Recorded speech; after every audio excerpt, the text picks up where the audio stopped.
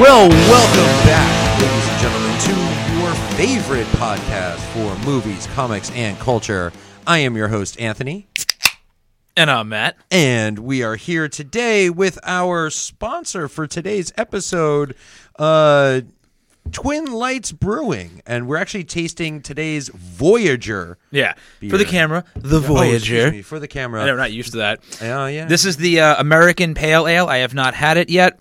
Just took a sip. It's absolutely fucking delicious. It actually It's is. fantastic. I mean, listen, I haven't had a bad one yet, so I'll be shocked when I get to a bad one. Yeah, no, these are great. Yeah, they say they can't all be winners, but so far.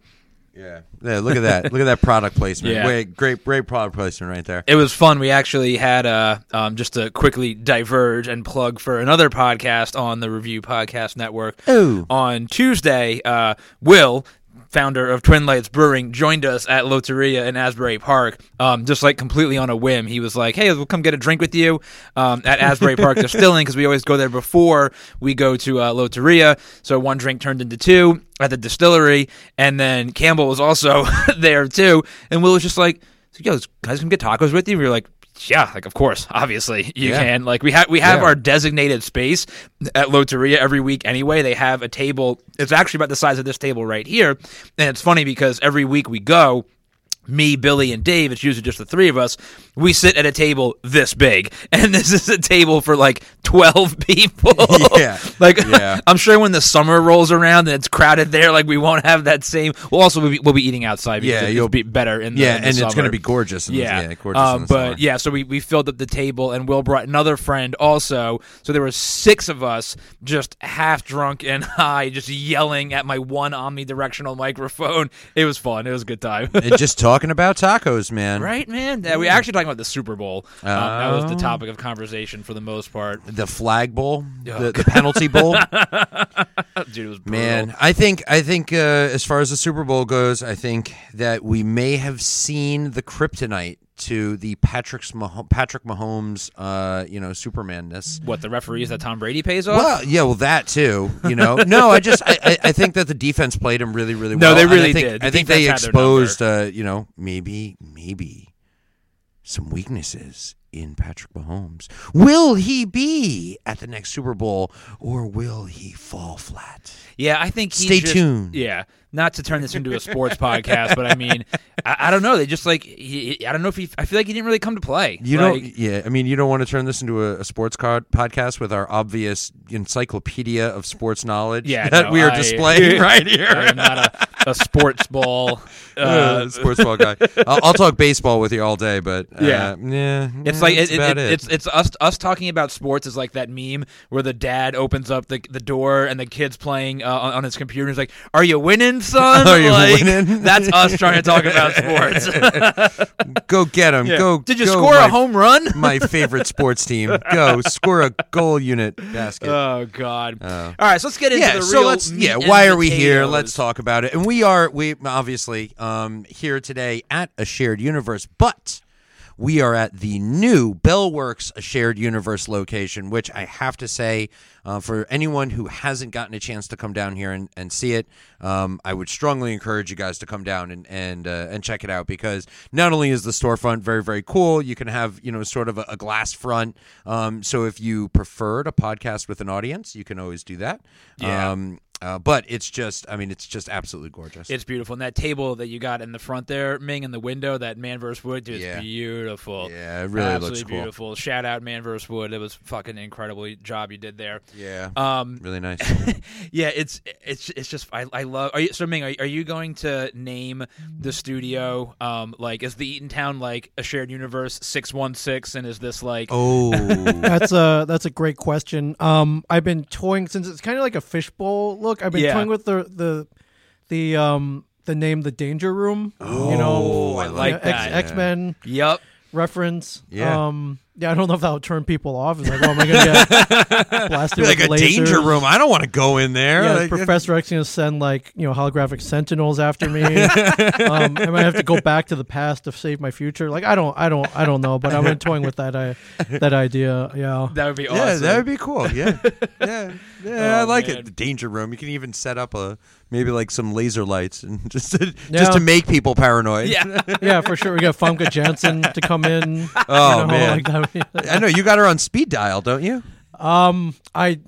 No, okay, she's not one of the Yeah, ones. I had my shot. I saw her at a coffee shop in L.A. a couple years ago. Oh, did you really? Yeah, she was just hanging out with her dog, and there was some dude with her. Like I don't. Fuck that guy. Yeah, the only words I could manage out was like, "Hey, nice dog." It's just so lame. Isn't she like ridiculously tall? She is, yeah, and Yeah. ridiculously beautiful. Yeah, she is. And, like it's insane, but yeah. Yeah, it's I one of those remember- things where you really want to be, charming, eloquent, funny, and nice dog. I remember I That's what always comes out. I always chuckled in Rounders because she was one of the characters in Rounders, and any scene she had with Matt Damon, who's like short, she'd be really. looking like down on him. Yeah, like, she was towering over Matt Damon.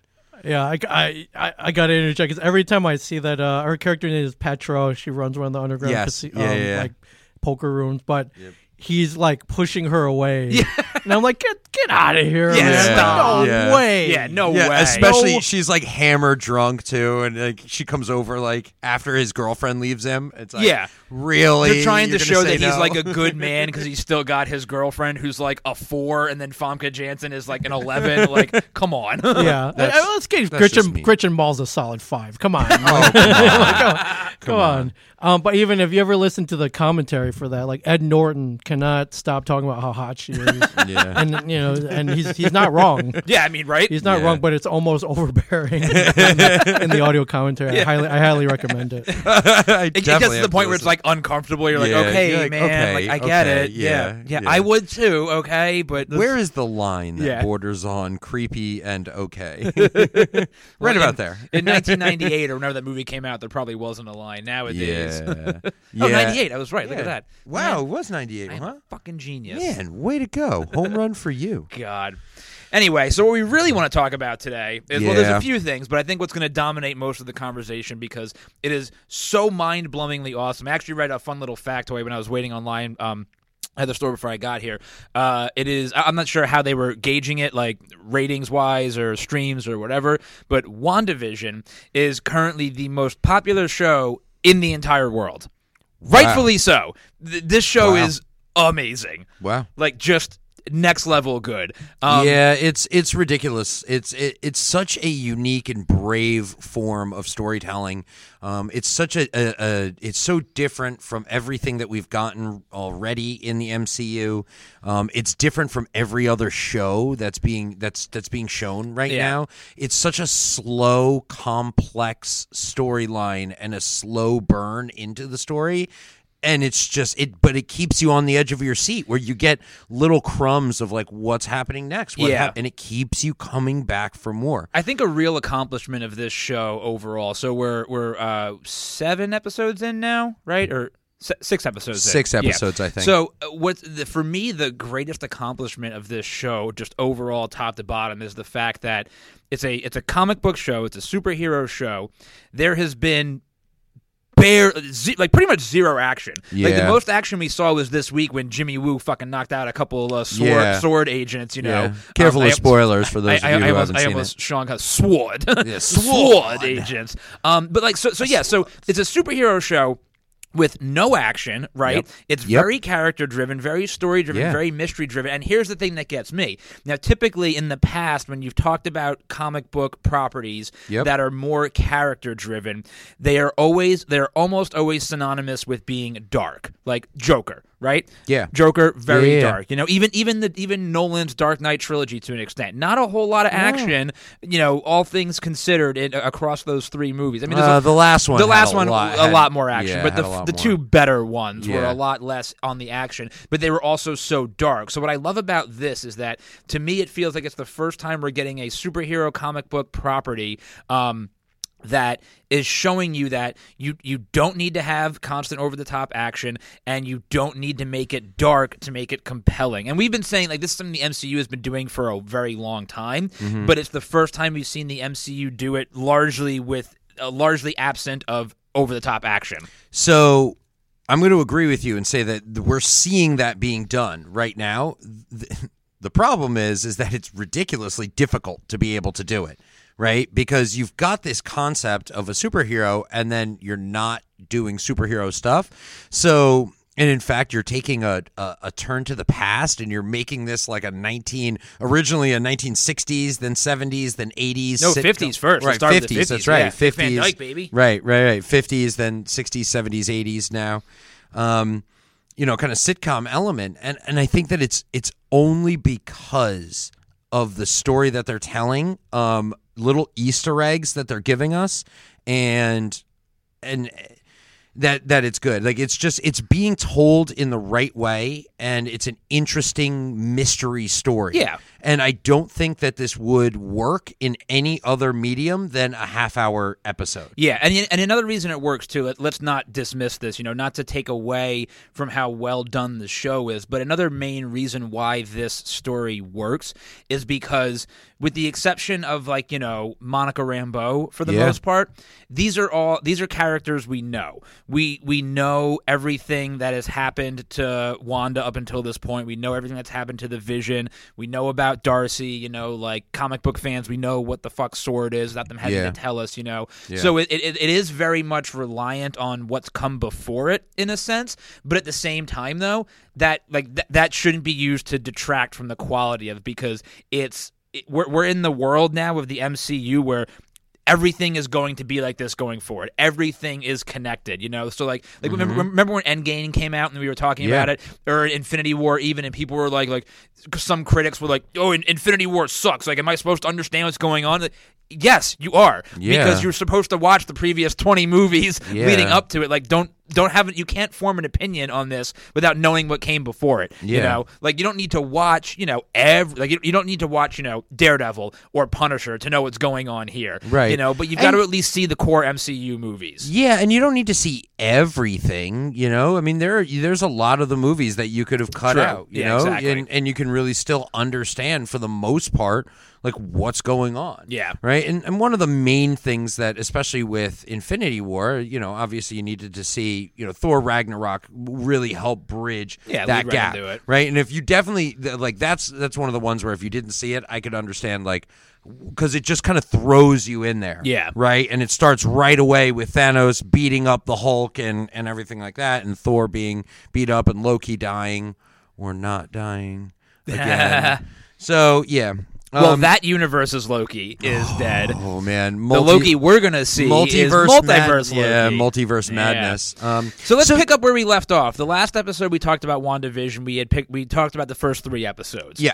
So episode 4 is the first episode where we diverge from the sitcom format that we were seeing, and we're totally in the real world outside of our little hex bubble, which I love the fact that they call it a hex, because in the comic books it's hexagonal. No, it's from the come on, that's what Darcy says. She goes, "Look, it's a hexagonal shape," and okay, she's like, fine.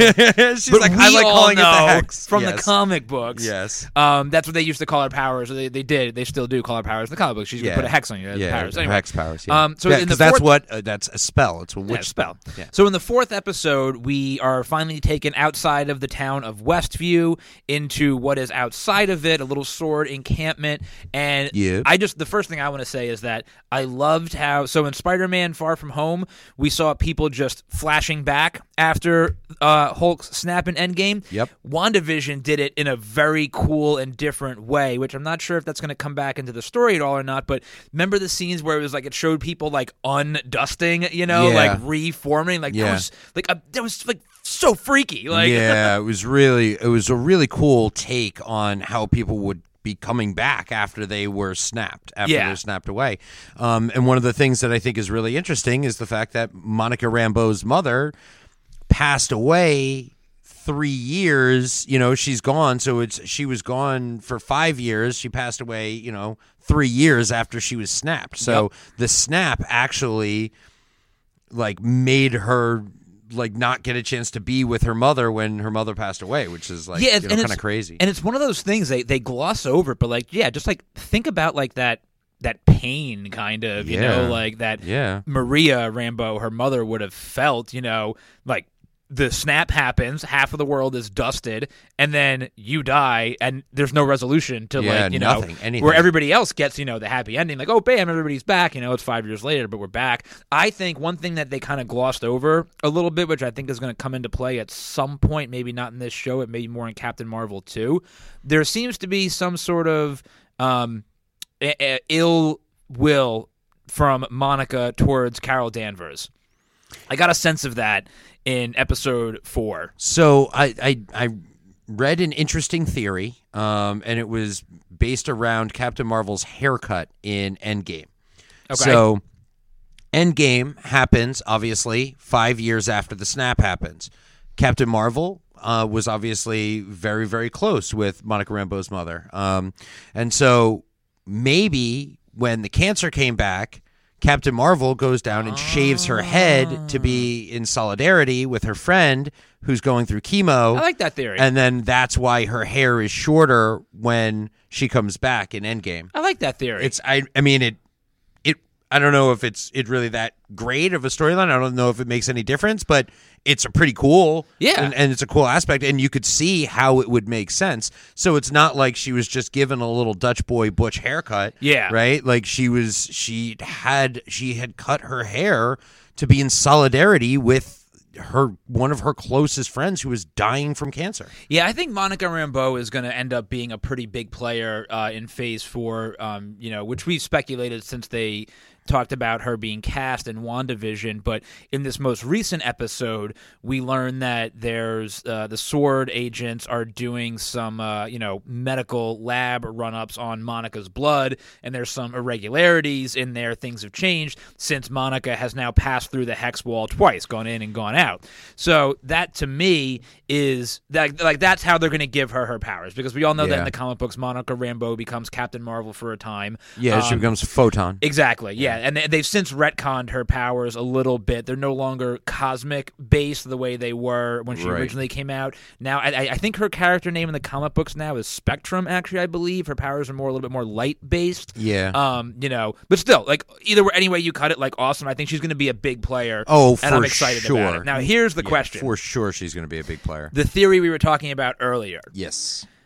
I think, and this is way out there, but ever since frickin' Quicksilver showed up. Well, yeah. So let's talk about that before you get into the theory, right? So obviously, you know, in one of the episodes, we have Wanda, and she is remembering about her brother, right? And obviously, we've got a chance to see Quicksilver in Age of Ultron, and in Age of Ultron, he was shot and killed, which was one of the cooler aspects about that movie, because I actually did not like the MCU Quicksilver. I really enjoyed the X-Men Quicksilver. I didn't enjoy the MCU Quicksilver. I didn't think he was as good or as funny, as interesting of a character. So I was actually very happy that they killed him off in the first movie. And I think it adds depth to the Wanda character. I think it adds a lot. So she's obviously got some issues that she's dealing with. She's feeling very alone.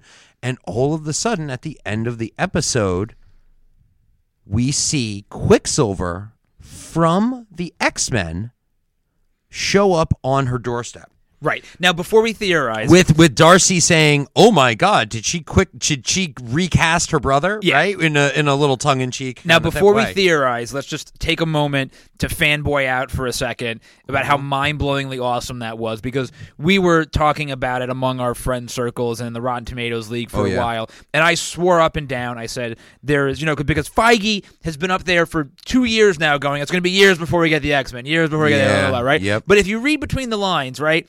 He said it's going to be years before we get the X-Men as a team. He never said it's going to be years before we see any X-Men or any X-Men. mutant. So fuck you, Feige, for your doublespeak. But thank you for giving us that, because I was very happy to be incorrect about that. When she opened the door, And I thought Quicksilver showing up was a strong possibility. Yep. And never in a million years did I think that they would drop the Evan Peters X-Men Quicksilver on us. And no, neither did I. my fucking dick just exploded through my pants. Like, that was just so mind-blowingly awesome. Yeah, I mean, it was really, really cool, and just such a unique way to see and bring in Quicksilver. Now, the question remains, right?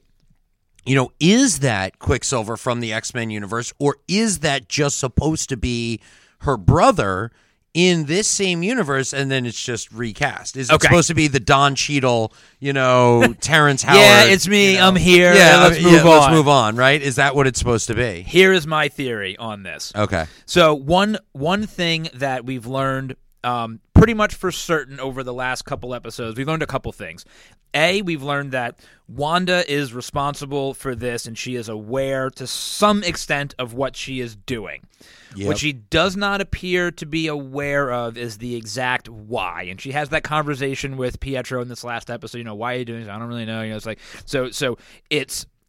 This to me it has the potential. There's still a few episodes left, so you don't know which way it's going to go. But to me, this feels like they're ripping it straight out of the comics, and everybody keeps on saying House of M, House of M, House of M. And I keep on saying Avengers Disassembled. Avengers Disassembled. Because House of M, she knew... House of M comes after Avengers Disassembled, first of all, in comic book continuity. In House of M, she knew exactly what she was doing and why she was doing it. In Avengers Disassembled, it was the first time that her powers went beyond her control, and she didn't know what, like, she knew, but she didn't know exactly what she was doing, and she sure as shit didn't know how she was doing it. She didn't even know she was that powerful.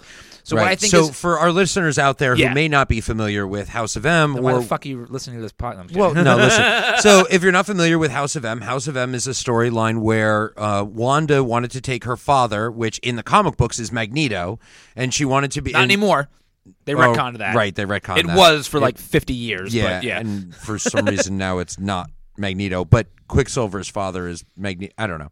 Anyway, so it was a way like she wanted to be able to protect all of the mutants, right? And then and she wanted to have this sort of like, kind of utopia environment inside of this alternate reality that she herself creates. And in this, there's a lot of mutant. In fact, I think everyone's a mutant, right? And then the whole thing was that it was her, if I remember correctly, it was her doing, but if I remember correctly, there was a heavy influence from Quicksilver to actually do it. But yeah, the idea was that essentially giving Quicksilver and Magneto the mutant utopia that they've wanted, where mutants were accepted, and it was a whole thing. And it was all mutants. There were no humans, right? Humans were the underground, the resistance, sort of. And Magneto dies, I think, right? Like, doesn't he get killed? Is that why the No More Mutants happens? To be perfectly honest with you, I forget how House of M ends. Right. I remember that they used it as a way to bring Hawkeye back because he had been killed in Avengers Disassembled. Yeah. And there was a really cool storyline with Spider-Man, I remember, because everybody thought Spider-Man was a mutant in House of M, but he was married to Gwen Stacy, and like he got really fucked up from that whole thing. I honestly forget how it ended, but I do remember it ends with No More Mutants. Yeah, I mean that was the big ending, and essentially she completely reverses everything, and instead of it being all mutants, she goes no more mutants, and there's like 500 mutants left. Yeah, and that's it, and none are being born at all. Like, and then until Faith years later. Yeah, right. That gets resolved after. And that was a huge thing in the comic books because like it was like trauma for almost 10 years. I want to say it was for a long time. So I will die on this hill. The period of time that essentially begins with Avengers Disassembled in 1999, every storyline all the way up through Avengers versus X-Men, when Hope absorbs the Phoenix and mutants start to get born again. Right. That is essentially one giant storyline. And within there you've got, Civil War and Secret Invasion and Dark Reign. It's all connected. But that it was like a 12-year period. I think Avengers versus X-Men was like 2012, 2013. Yeah. That era of Marvel storytelling, top to bottom, is probably the best era ever. Yeah, like in my storytelling. Opinion. Yeah, in my opinion. It's just like every comic book is really, really good. Yeah. I even think they had was that when Annihilation was too, and There's been like 8 different Annihilation storylines, so I'm not really sure. and there was one with Thanos as well. I think the Thanos Conquest or whatever, and some pretty cool space stuff. But yeah, I mean, it was really awesome, and it resonated until Hope came back, and she was the first mutant, and Cable rescuing her, and like you know, oh man. So this is sort of like she is creating her own reality to be able to have peace. And we found out that definitively that she is in control of everything. It's Wanda. It's all Wanda, in which I loved that. It was such a good way for them to describe it, blame it on her. And that's the thing, is that I'm hoping, and I'm so afraid that something that potentially could happen in WandaVision that will sort of degrade the story is if you go away from that. If you make it where, she's just being mind controlled by Hydra, that's going to make the story stupid. I agree. Right? Where if you have this, and it is Wanda doing it, and it is all her desire, all her control, and even if she doesn't fully understand what she's doing, it's all her doing. Yeah. Like, there is no one else who is to be at fault or at blame other than Wanda. This, to me, sets up, like, the most amazing redemption story arc, because if you go back and think about it, she starts in Age of Ultron as a villain, basically. Yeah. She's working for Ultron. She doesn't really know. She has a change of heart when she realizes that what a fuckhead Ultron is. And then, but really, they never really resolve her character arc in terms of what got her to work for Ultron really in the begin with. And like you mentioned before, they never show her dealing with the trauma of losing her brother. So it stands to reason that this is one of the things that, like, she's lost her brother, and you can make the argument that shortly after that happened, she started her relationship with Vision to sort of fill that void, and then he had his fucking skull crushed in. Yeah. So now she's unable to process that trauma, and that's where we have this, which is very much like how you got Avengers Disassembled. Now, of course, in Avengers Disassembled, it was the trauma of losing her two twins, which you find out weren't really real to begin with. They were pieces of Mephisto that she had created, and Mephisto reabsorbed it back into her body. Comic books. Thing, right? Comic books. But I think this sets up for an awesome sort of redemption story, because we know she's going to be in Doctor Strange too. So if you end this series with her as a sort of villain, not like a full-blown evil villain, but like, your confused, sympathetic villain, and then have that come full circle where she deals with everything, reconciles everything in her fucking head, either at the end of Doctor Strange or somewhere down the line, and fully fulfills her destiny, whatever, as a superhero. That's a really awesome, amazing story to tell. Yeah, and we've definitely seen, like, we're really seeing a great character development and character arc within her, right? Totally. And so, which you don't get with a lot of characters in comic book movies all the time. And with this, you're really getting a chance. So you're getting a chance to see and understand her trauma, and it's unfortunate because her lashing out is putting trauma on other people, which we'll touch on. But you can understand the trauma that she's gone through, and she's now trying to create a utopia for herself so that she never has to deal with any of that. Right. That trauma ever She's again. literally putting herself inside of a bubble. Yeah. Like, literally. Yeah, and that's where she wants to live for the rest of her life. The problem is that she's literally kidnapped an entire town literal people. Full of hundreds of people, Yep. and they're all literally enslaved. So right now. let's go back to Pietro real quick and my theory. Yeah. Now that we've given you all of this context, here's who I think Pietro actually is in WandaVision. Okay. Let's hear it. So, couple things we know, like we said, for sure.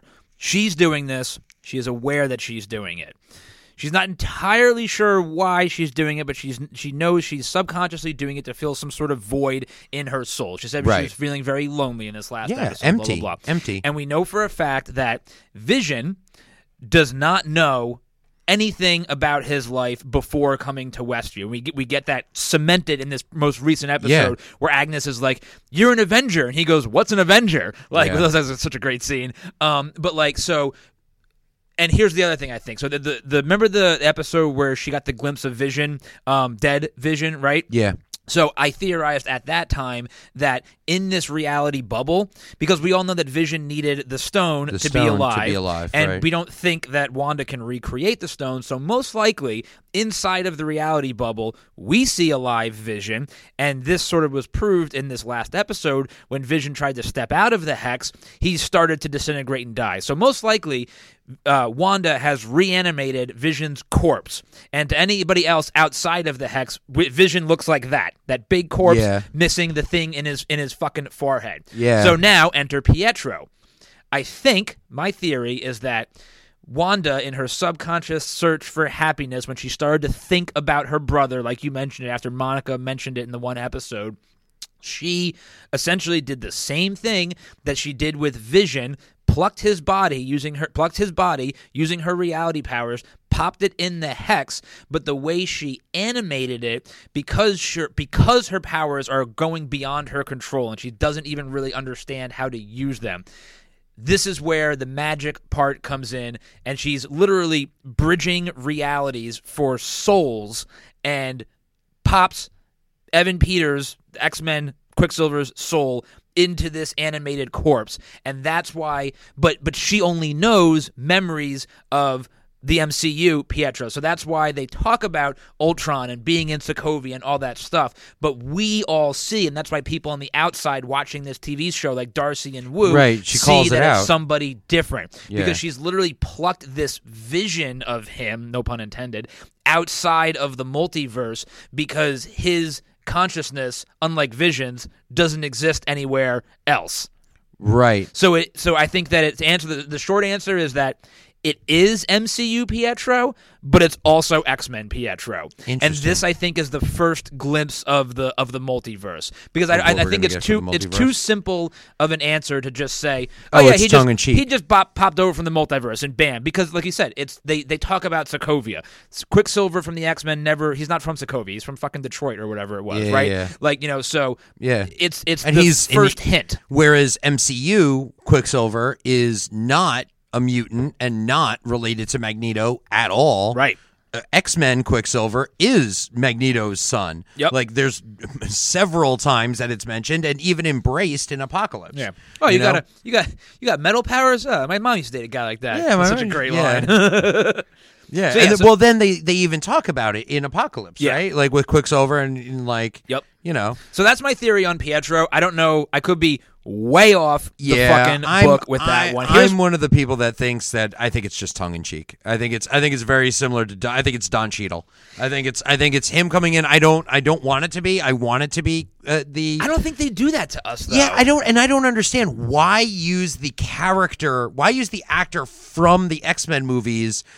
If you're not going to make it, why not just use a different character? Why not use a different actor? I mean, right? Like, if you have a different actor, there's not going to be any kind of confusion. Like, I think if they're using the actor from the X-Men movies, it's because they either want to confuse us or they thought, hey, this will be something that will be a really fun Easter egg, which Marvel doesn't really seem to be doing that kind of stupidity right now. Like, I would believe that in a DC movie, like very easily, that kind of level of stupidity, but Marvel doesn't do that. That's why I'm sticking with my touch of multiverse theory is what I'm calling it. Yeah. Because again, remember, she's in Doctor Strange too. The title of that movie is literally the Multiverse of Madness. Yeah. So while we know in the Spider-Man movies that we're going to have all of the Spider-Men. I think that's still a rumor technically. Has it been confirmed? I think it was confirmed. I think Tobey Maguire, Andrew Garfield. Well, either way, I think that here's the important thing. The answer to who Pietro actually is, I don't think is going to come in this series. I don't think it's going to come in this series. Yeah, I don't. We'll see. I don't think so either. And so there's only 2 episodes left, right? Because it's only 8 episodes, very similar to Mandalorian. Oh, that's right. There's only 8 episodes. Yeah. So I could watch the show forever. especially because it's such a slow burn. And I understand there's a lot of people out there who are not into that. It's not their cup of tea, right? They don't like a slow burn. They want more action. Those people are idiots. Well, look, I would say, look, the MCU has something for everybody. Like, this is something that is completely different. It's completely original. And if you don't like it, don't watch it. It's not a big deal. I don't think that if you didn't watch WandaVision, that you'd be missing out on a lot of story going into, but it's really nice to be able to have something, right? And the slow burn is very, very interesting, right? And it really keeps you hooked week after week after week. Like, this week's episode was a little bit more of a building episode, and really, we didn't get a lot farther from the previous episodes. And that's what makes this show so good. Yeah, but it was a great episode nonetheless. And I'm still hooked. So, what do you think about these Mephisto theories floating out there? I don't think I buy them. I don't. Unless we get Nicolas Cage, I don't want any kind of Mephisto theories. Okay? Like, I know there was another Ghost Rider in Agents of S.H.I.E.L.D., but no way. Oh. I want Nicolas Cage Ghost Rider in my MCU. I want Nicolas Cage in the Multiverse of Madness as Ghost Rider. Okay, you mentioned Ghost Rider and Agents of S.H.I.E.L.D., so now you're going to trigger. Here's my theory.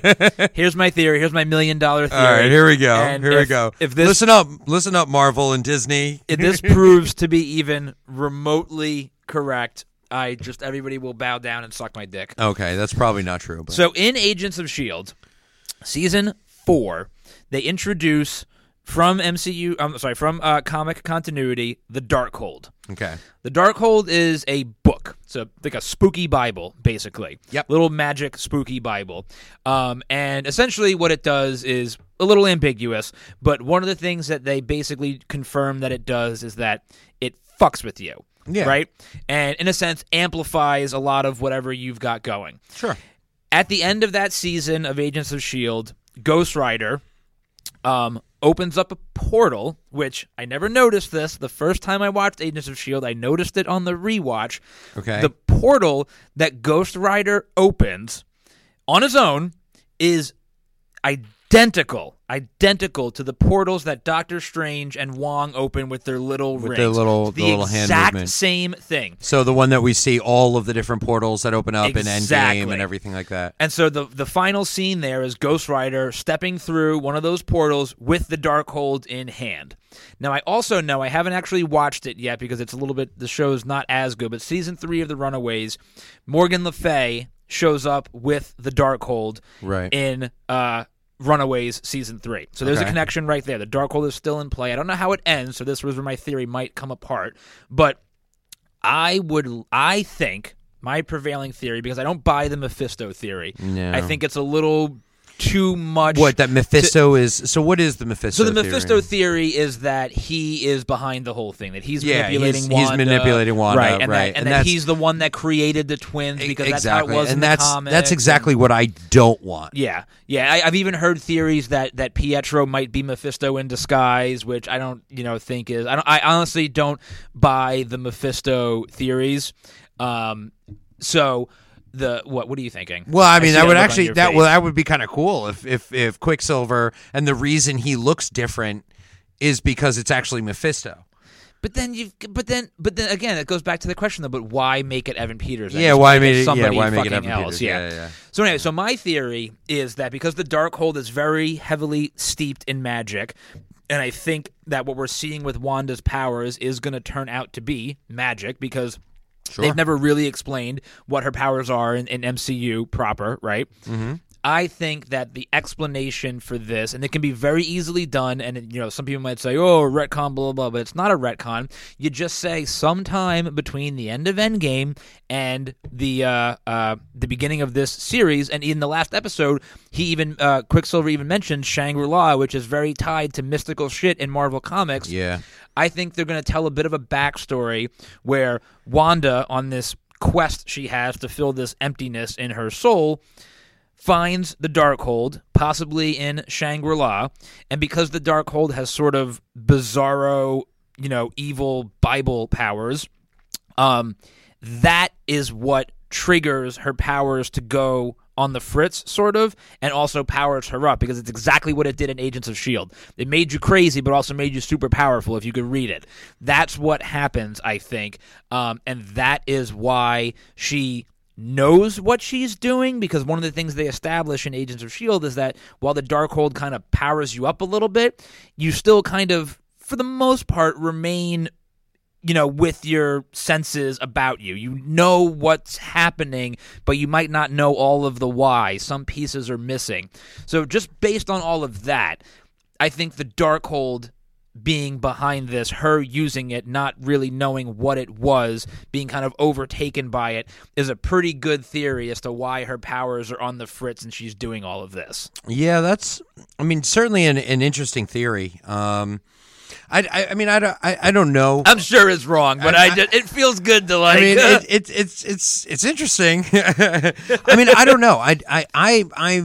I hope that they keep it a little bit more simple, and because I like the idea that here is this super powered being that has to deal with trauma, and this is the way that they inappropriately deal with their trauma, right? That I can believe. It's a very believable storyline, right? That makes sense, right? Once you get overly convoluted and you're like, no, but we still want to have Wanda be a good guy eventually, and she needs to sell action figures and all of that, and no, man, no. There's plenty of female superheroes that are out there that, she would be an awesome villain. She is a great Omega-powered hero that would make a great villain, and was a villain for a long time and multiple times in the comic books. Yep. So it makes sense and I really hope that they solidify it with it's just her. It's just her doing it. It's all her doing. I agree. She just wants to be left alone. She created her own little bubble, and that's it, right? But she has, her powers are starting to work on their own almost, where she's there. It's like her subconscious is controlling the powers, and she doesn't fully understand the depth and level of her powers. Well, that was so cool about this most recent episode too, because we saw that her powers, while they seem almost limitless, this episode, the most recent episode, seemed to imply that she has to really focus to make them work a certain way. Because remember when Vision was walking around the outskirts of town, and there's just the zombie people, the woman with the clothesline and the tear, dude, how fucked up was that? Dude, the subtle, devastating, traumatic nature of all of this, and then the fact that they all know. Yeah, they all know, and this is not something that Wanda is going to come back from. Yeah, this is super duper evil. Yeah, she is literally paralyzing and torturing people. Yeah, it is, and it's so subtly done. It is absolutely terrifying, and it's brilliant. Brilliant. That scene where Vision pops Agnes out of the hex, and she says, Wanda won't let us even think about leaving the town. I'm like, this is twisted. It's so fucked up. Yeah. But I love it. It's because so she's manipulating them like toys, because she's so much more powerful than them. She sees them as toys. Right. That's all she cares about is herself.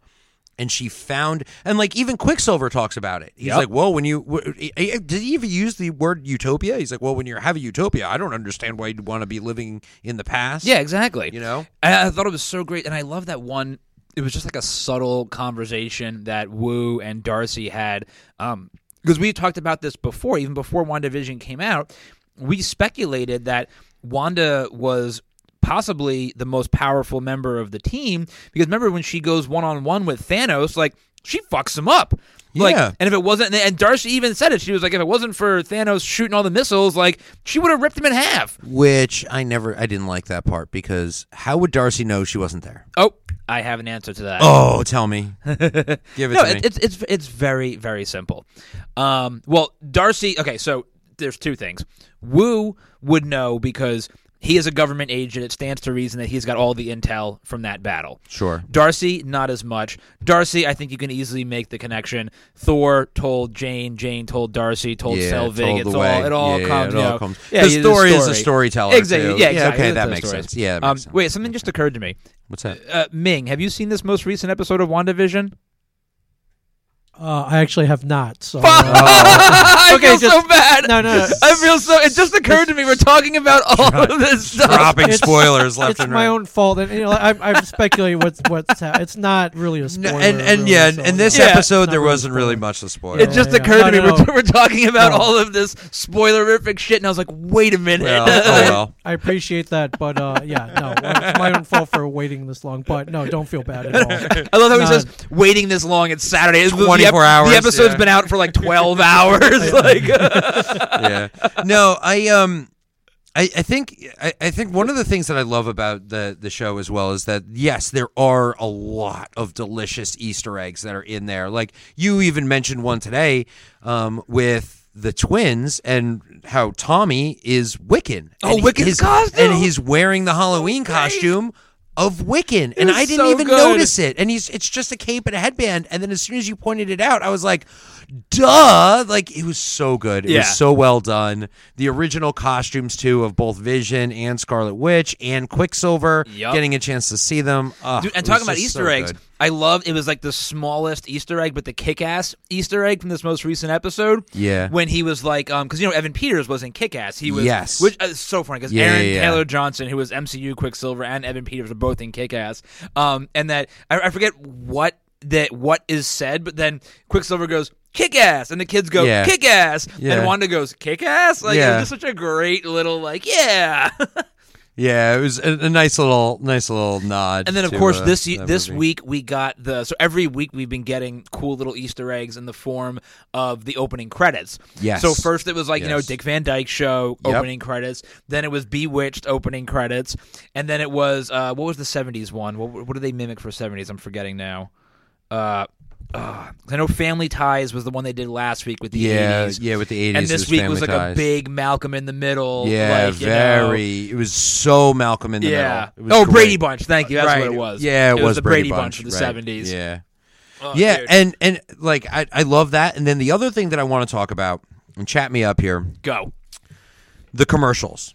I want to talk about the commercials okay, because yes, we were yes. kind of touching on this, while we were talking before we were recording. But let's talk about the commercials because I think the commercials that happen in the show are really they are definitely telling story. We just don't know what story that they're telling right now. Right. Because every commercial, so the obvious thing about the commercials is that they are referencing things that have already happened. They're referencing something. That's Exactly. the obvious thing about the commercial. So like the They're first one, referencing, the yeah. first one was the toaster, right? And Right. it references the Stark toaster, right. The second one was the watch, where they mentioned Right. Von Strucker, and we all know that Von Strucker was Yep. the guy that did the experiments on them in Age of Ultron and gave them their powers. Then the Right. next one was the soap, the Hydra soap, Right, the Hydra another soap. reference to like whatever. And then there was the paper towel one, which talked about the Lagos paper towel. Lagos paper towels, which is where the Civil War started. Right? Exactly. That's where she blew up the She blew up the building. building. That was the thing where like Iron Man gets all upset because Yep. the kid dies in that building. Yep. So that's another thing. No, the kid died in Sokovia. Oh, he did die in Right. Sokovia. That's right. Yeah, he was on That's a right. UN mission. Yeah, which, that's right. Which was the Alfre Woodward played the parent, but she was also the person from Luke Cage. Bit of a continuity error there, but that's okay. We'll Yeah, ignore that's that. So here, okay. So before we talk about the most recent commercial, let's just speculate on these. So we know that they're referencing things that have already happened. Yeah. But what could that possibly reference, or like what could that possibly mean for the now? Yeah, why is it important to the story? Because I think that it's very obvious that all of them are very important to the story. Yeah. This is the one piece of the puzzle I can't figure out. Yeah, I can't either, right? And I don't know how it's all going to fit in, but it definitely, I mean, it's very, very, it's a cool, interesting take. It really gives you that half-hour sitcom story feel where Yep. it's got these product placements and stuff like that. But it's obvious that these are maybe like bits of Wanda's memories. Well, I think mean, that's don't- part of it. I mean, I they don't think definitely. yeah. I mean, they definitely are, but that still begs the question for me: why? Like, why do we need to revisit these memories? How are these going to come back? At first, Right. I thought maybe it had something to do with the people in the commercials. It's always the same guy and woman. But then I was like, I've never seen these people before. There's no indication of who they could possibly be. So that probably isn't anything, you know. I thought maybe it was like some sort of weird reference to like the Infinity Stones, maybe, you know, like that doesn't make any sense really either. that doesn't seem to fit either. But the most recent commercial, this is the one that really has me guessing, and this is the one I have the strongest theory about. yeah. So the most recent commercial is it's a cartoon commercial. It's the first commercial that doesn't feature the man and the woman that we just talked about. It's an Correct. animated commercial. It's a kid. Right. It's the first animated one that we Right. get. And it's a kid on an island, and it's a very 90s style commercial to fit with the whole thing. I literally remember this commercial. I think it was Shark Bites gummy fruit snacks. Yep, I exactly. think that's what it was. Exactly and like what it I was. remember this commercial vividly from the 90s. Yeah. So it's a kid on an island, and he's got the shark shows up and he gives him Yo Magic yogurt. Yeah. Yo Magic Yo yogurt. Magic Yogurt. And the kid can't open the fucking yogurt, and it shows like a time lapse, and the kid literally dies trying to open the magic yogurt. So here's what I think this means, and I still don't know how it's really connected, I guess, other than a timeline thing. But again, going back to the comics, in the comics, the theory behind chaos magic, which is what she uses in Avengers Disassembled, is that if you use it too much, it draws on your life force. Sort of like a Dorian Gray. Exactly. Yeah. And it could end up killing you. Yeah. So I think that this is the only way I could possibly think to look at these commercials is that the Yo Magic commercial references chaos magic, and that's what she's using right now. And if she uses too much of it, it's going to kill her. Everything else is her past leading up to this moment where she's using the chaos magic, and it's foreshadowing that using this magic too much is going to kill her. That's the only thing I can think of. Yeah, I think that's especially because it's called Yo Magic. Right. Like it's like Yo it's like- Magic. yeah, it's Yo Magic. Yeah. So I think that it is. I think it's talking about her, but what is him being unable to open it? Like that has to signify something, like him being unable to open the magic and to be able to use the magic, and then he obviously starves to death. There's got to be some significance to not being able to. So the use only thing I magic. can think of is, again, not to go back to the comic books every time, but one of the things that, like, and again, this sort of thinks about the movie or whatever, Doctor Strange is the person that has to show up later on in that storyline after Avengers Disassembled to teach Wanda how to use the chaos magic so that it doesn't kill her, basically. So maybe him not being able to open it is a symbol of Wanda not being able to use it properly, and that's why it's slowly killing her.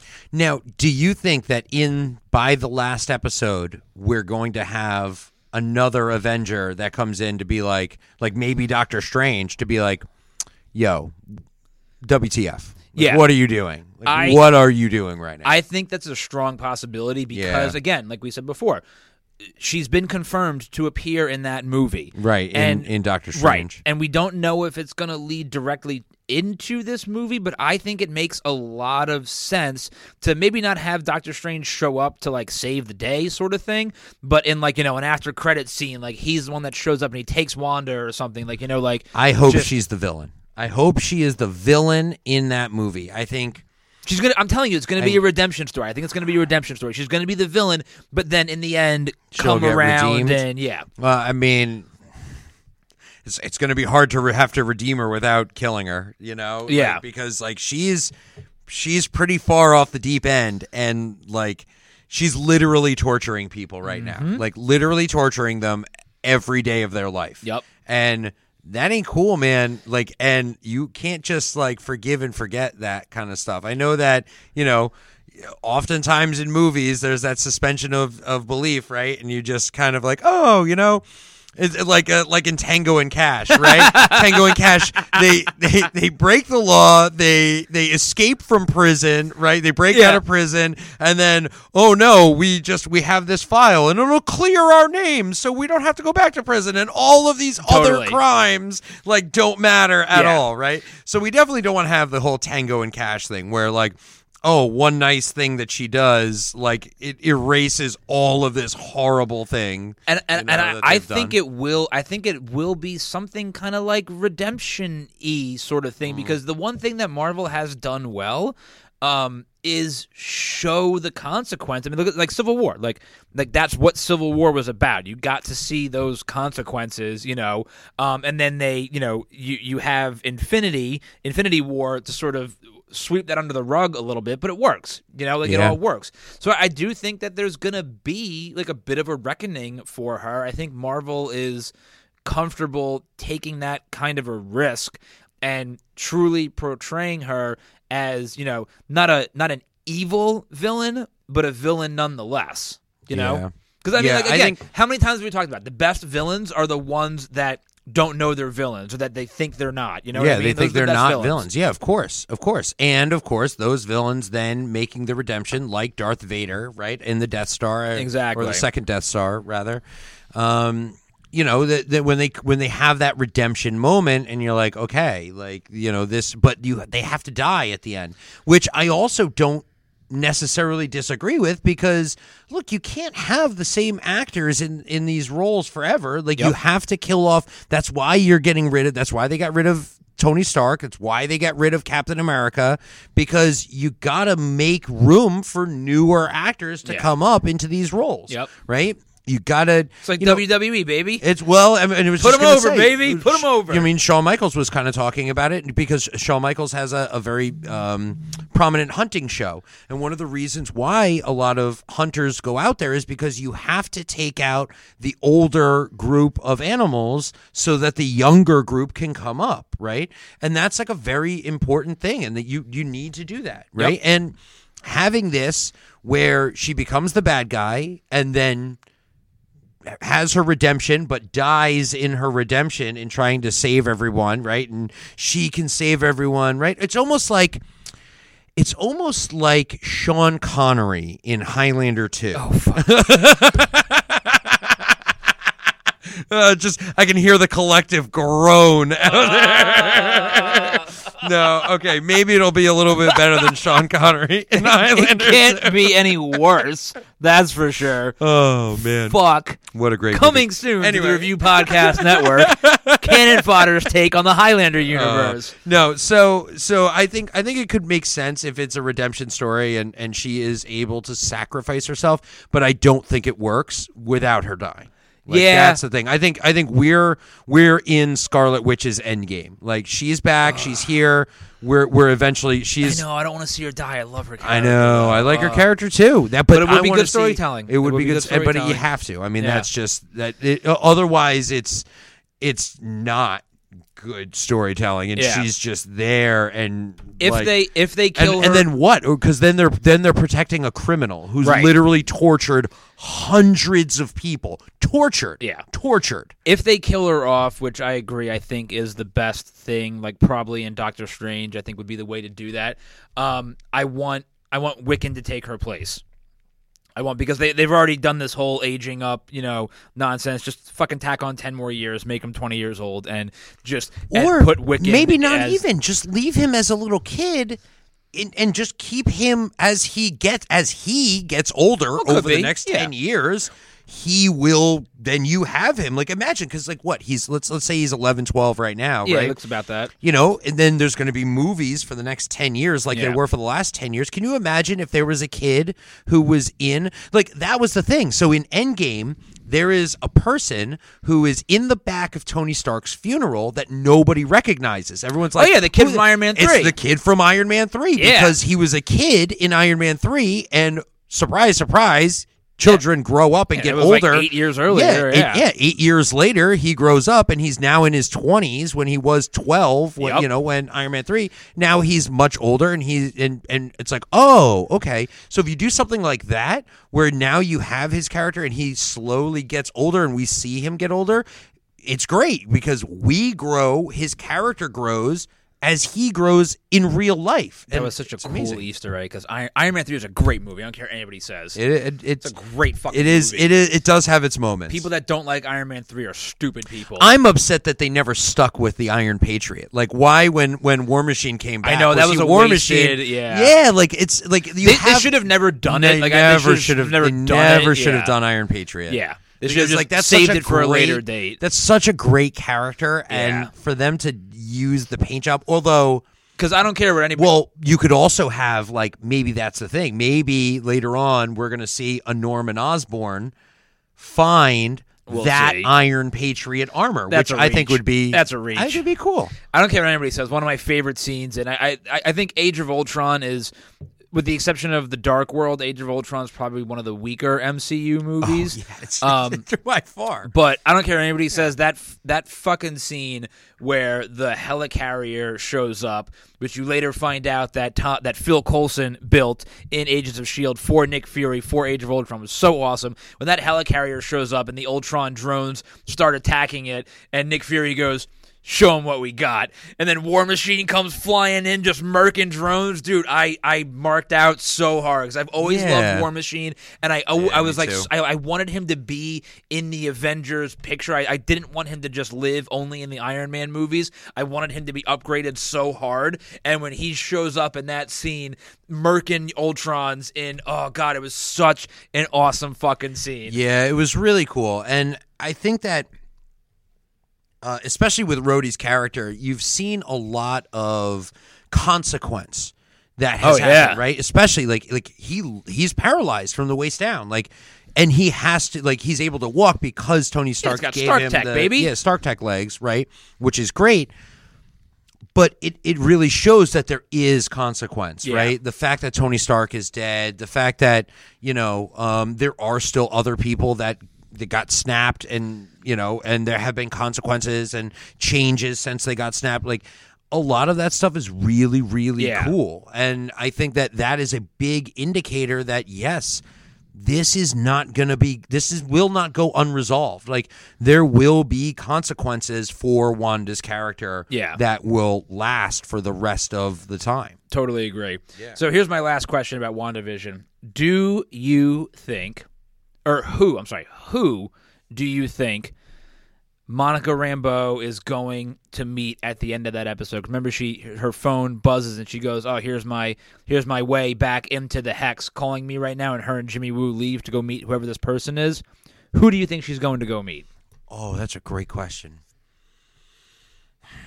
Because I'll tell you who I think it is and who I want it to be. I was my first initial reaction is Agnes, right? Where it's going to be it's Agnes who's in there, and that's who Okay, all right, that's fair. is reaching out to her. But then Agnes really doesn't know. Like, Right. Vision had to, like, fix her mind, right? So who do you want it to be? If you could pick any character, Man. who would you want it to be? Quicksilver. I mean, well, How could it be Quicksilver? How could it be Quicksilver? Yeah. Could it be? How could it be anybody? What are you, drunk? No, but how could it be anybody? Okay, bring it. I mean, it would have to be Doctor Strange. I mean, that's the only person that.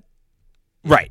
So, so again, who I think it is, Doctor Strange. I think that would make a lot of sense, Yeah. just knowing what we know. I Yeah. think a character like Rhodey is a strong possibility. But here's who I want it to be: Okay. Reed Richards. That's who I want it to be. Why would it be Reed Richards? Because I want them to establish Reed Richards, Sue Richards, Johnny Storm, and Ben Grimm as people, regular human beings, doing their fucking Their regular science human shit. being Yep, stuff. doing their regular human being stuff. Reed Richards they become- is some sort of subcontractor for SWORD who observes sentient worlds, space shit that Reed Richards loves, and then you introduce them early, and that feeds into the origin story because instead of it being like in the comic books where they're on some, self-funded mission to space where they get blasted with cosmic rays, Yeah. now they're on a SWORD mission. That's interesting. That's what I wanna see. I mean, it's an interesting idea. Or Sue Richards, one of the other. Well, because I've heard the rumor that Captain America is coming back as Human Torch in Multiverse of Madness. That's what I've heard. I've heard he is going to show up in Multiverse of Madness as the Human Torch. Okay, so that's the tongue-in-cheek shit that I want. That's Yeah, just I would love that. A 30-second scene, like he just shows up, but it's got to be like so douchey. Like he's got to have that no personality. shirt, like bleach blonde hair, just like the douchey, like have girls on his arms, just like Yeah. the douchiest fucking thing ever. Oh my god, that would be so great. Yeah, it would be amazing. It would be like the coolest thing in the world. Oh, my right? God. And you just get him, and then he's just there. Oh my god. Yeah, it'd be so much fun. And how cool would it be to see Jessica Alba? Like, I would love to see Jessica Alba in coming in and reprising her Sue Storm role. Hey man, I've said this before 1,000 times, and I will say it again. The first Fantastic Four movie, the first 2/3 of it it's a very good comic book movie. Highly enjoyable. It's a classic, well done, character driven origin story. And then the third act, when they just having the dude, full on action that makes no sense with Doctor Doom, and then it just having the dude from Nip Tuck be Doctor Doom, dude, it was so. Although I love, and then he had like organic metal like under his face, right? Like, Which is it's kind of like the ultimate Doctor Doom. Yeah, that was like- kind of like the way that he it was. was but so dumb. Yeah, it was so not. dumb. It was not good. Yeah, that was not movie good. was great up until the third act. Like Yeah. I will never forget watching the movie in theaters. I'm like, God, this movie is fucking awesome. Yeah, it's and pretty then cool. it just went from 100 to 0 in the blink of an eye. Yeah. And the second Yeah. one, And is Michael just Chiklis was great as the Thing. dude. He was Practical effects are better. Yeah, Like, they really are. He they looked really are. so good as the Thing. And I think that a lot of people are realizing that it's actually cheaper to do practical effects nowadays. Like we've passed, we've Like $100,000 per frame with CGI. yeah, we've passed that threshold, right? Where CGI was the way that was cheaper than it was to do practical effects, and that's why we had a lot of CGI.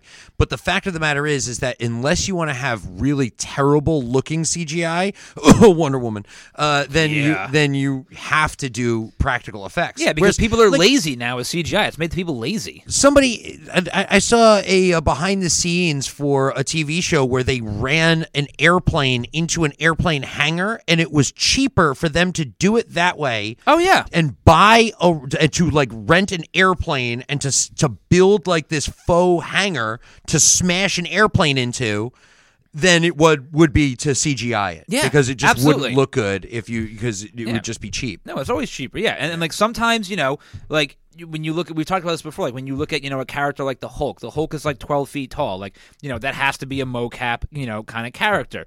A character like the Thing, the Thing is supposed to be taller, but can you get away with him just making a little bit of lifts in his shoes and a rubber suit? Yeah, and it looked awesome. Yeah, I mean, It was great. You have to have a good rubber suit, but yeah, I mean, Yeah. and that one, it did look good. It looked great. It was good, yeah. fantastic. I mean, again, I think we talked about the Ninja Turtles, but dude.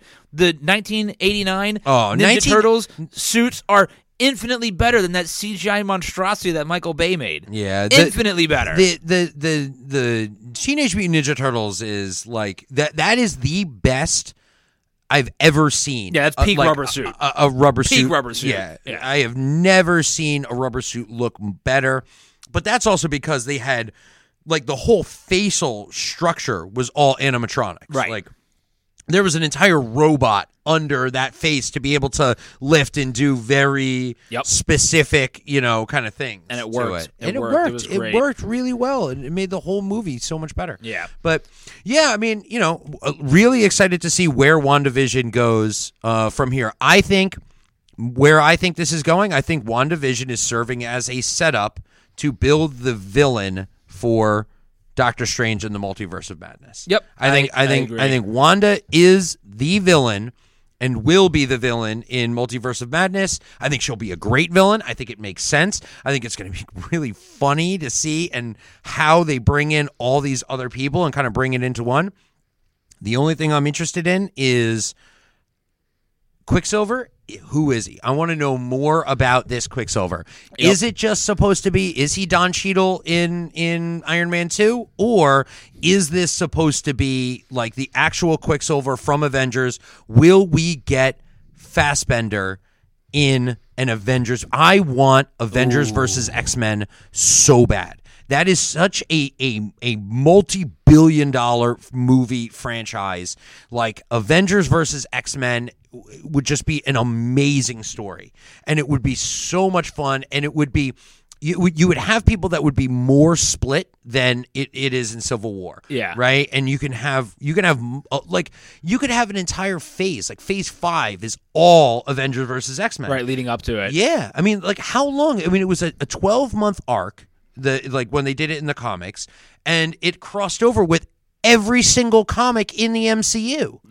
Yep, basically. So like everything revolved around the Phoenix Force and loved Marvel Avengers versus X-Men. Avengers That was so versus great. X-Men was awesome. And like I said, it was just an amazing cap on like 12 years of storytelling. And how Amazing. cool would that be? Where you could splinter the Phoenix Force, and you could have now like multiple of the X-Men get the Phoenix Force, and they have to fight the Avengers. I would and just like to everything. see the Phoenix Force done correctly for once.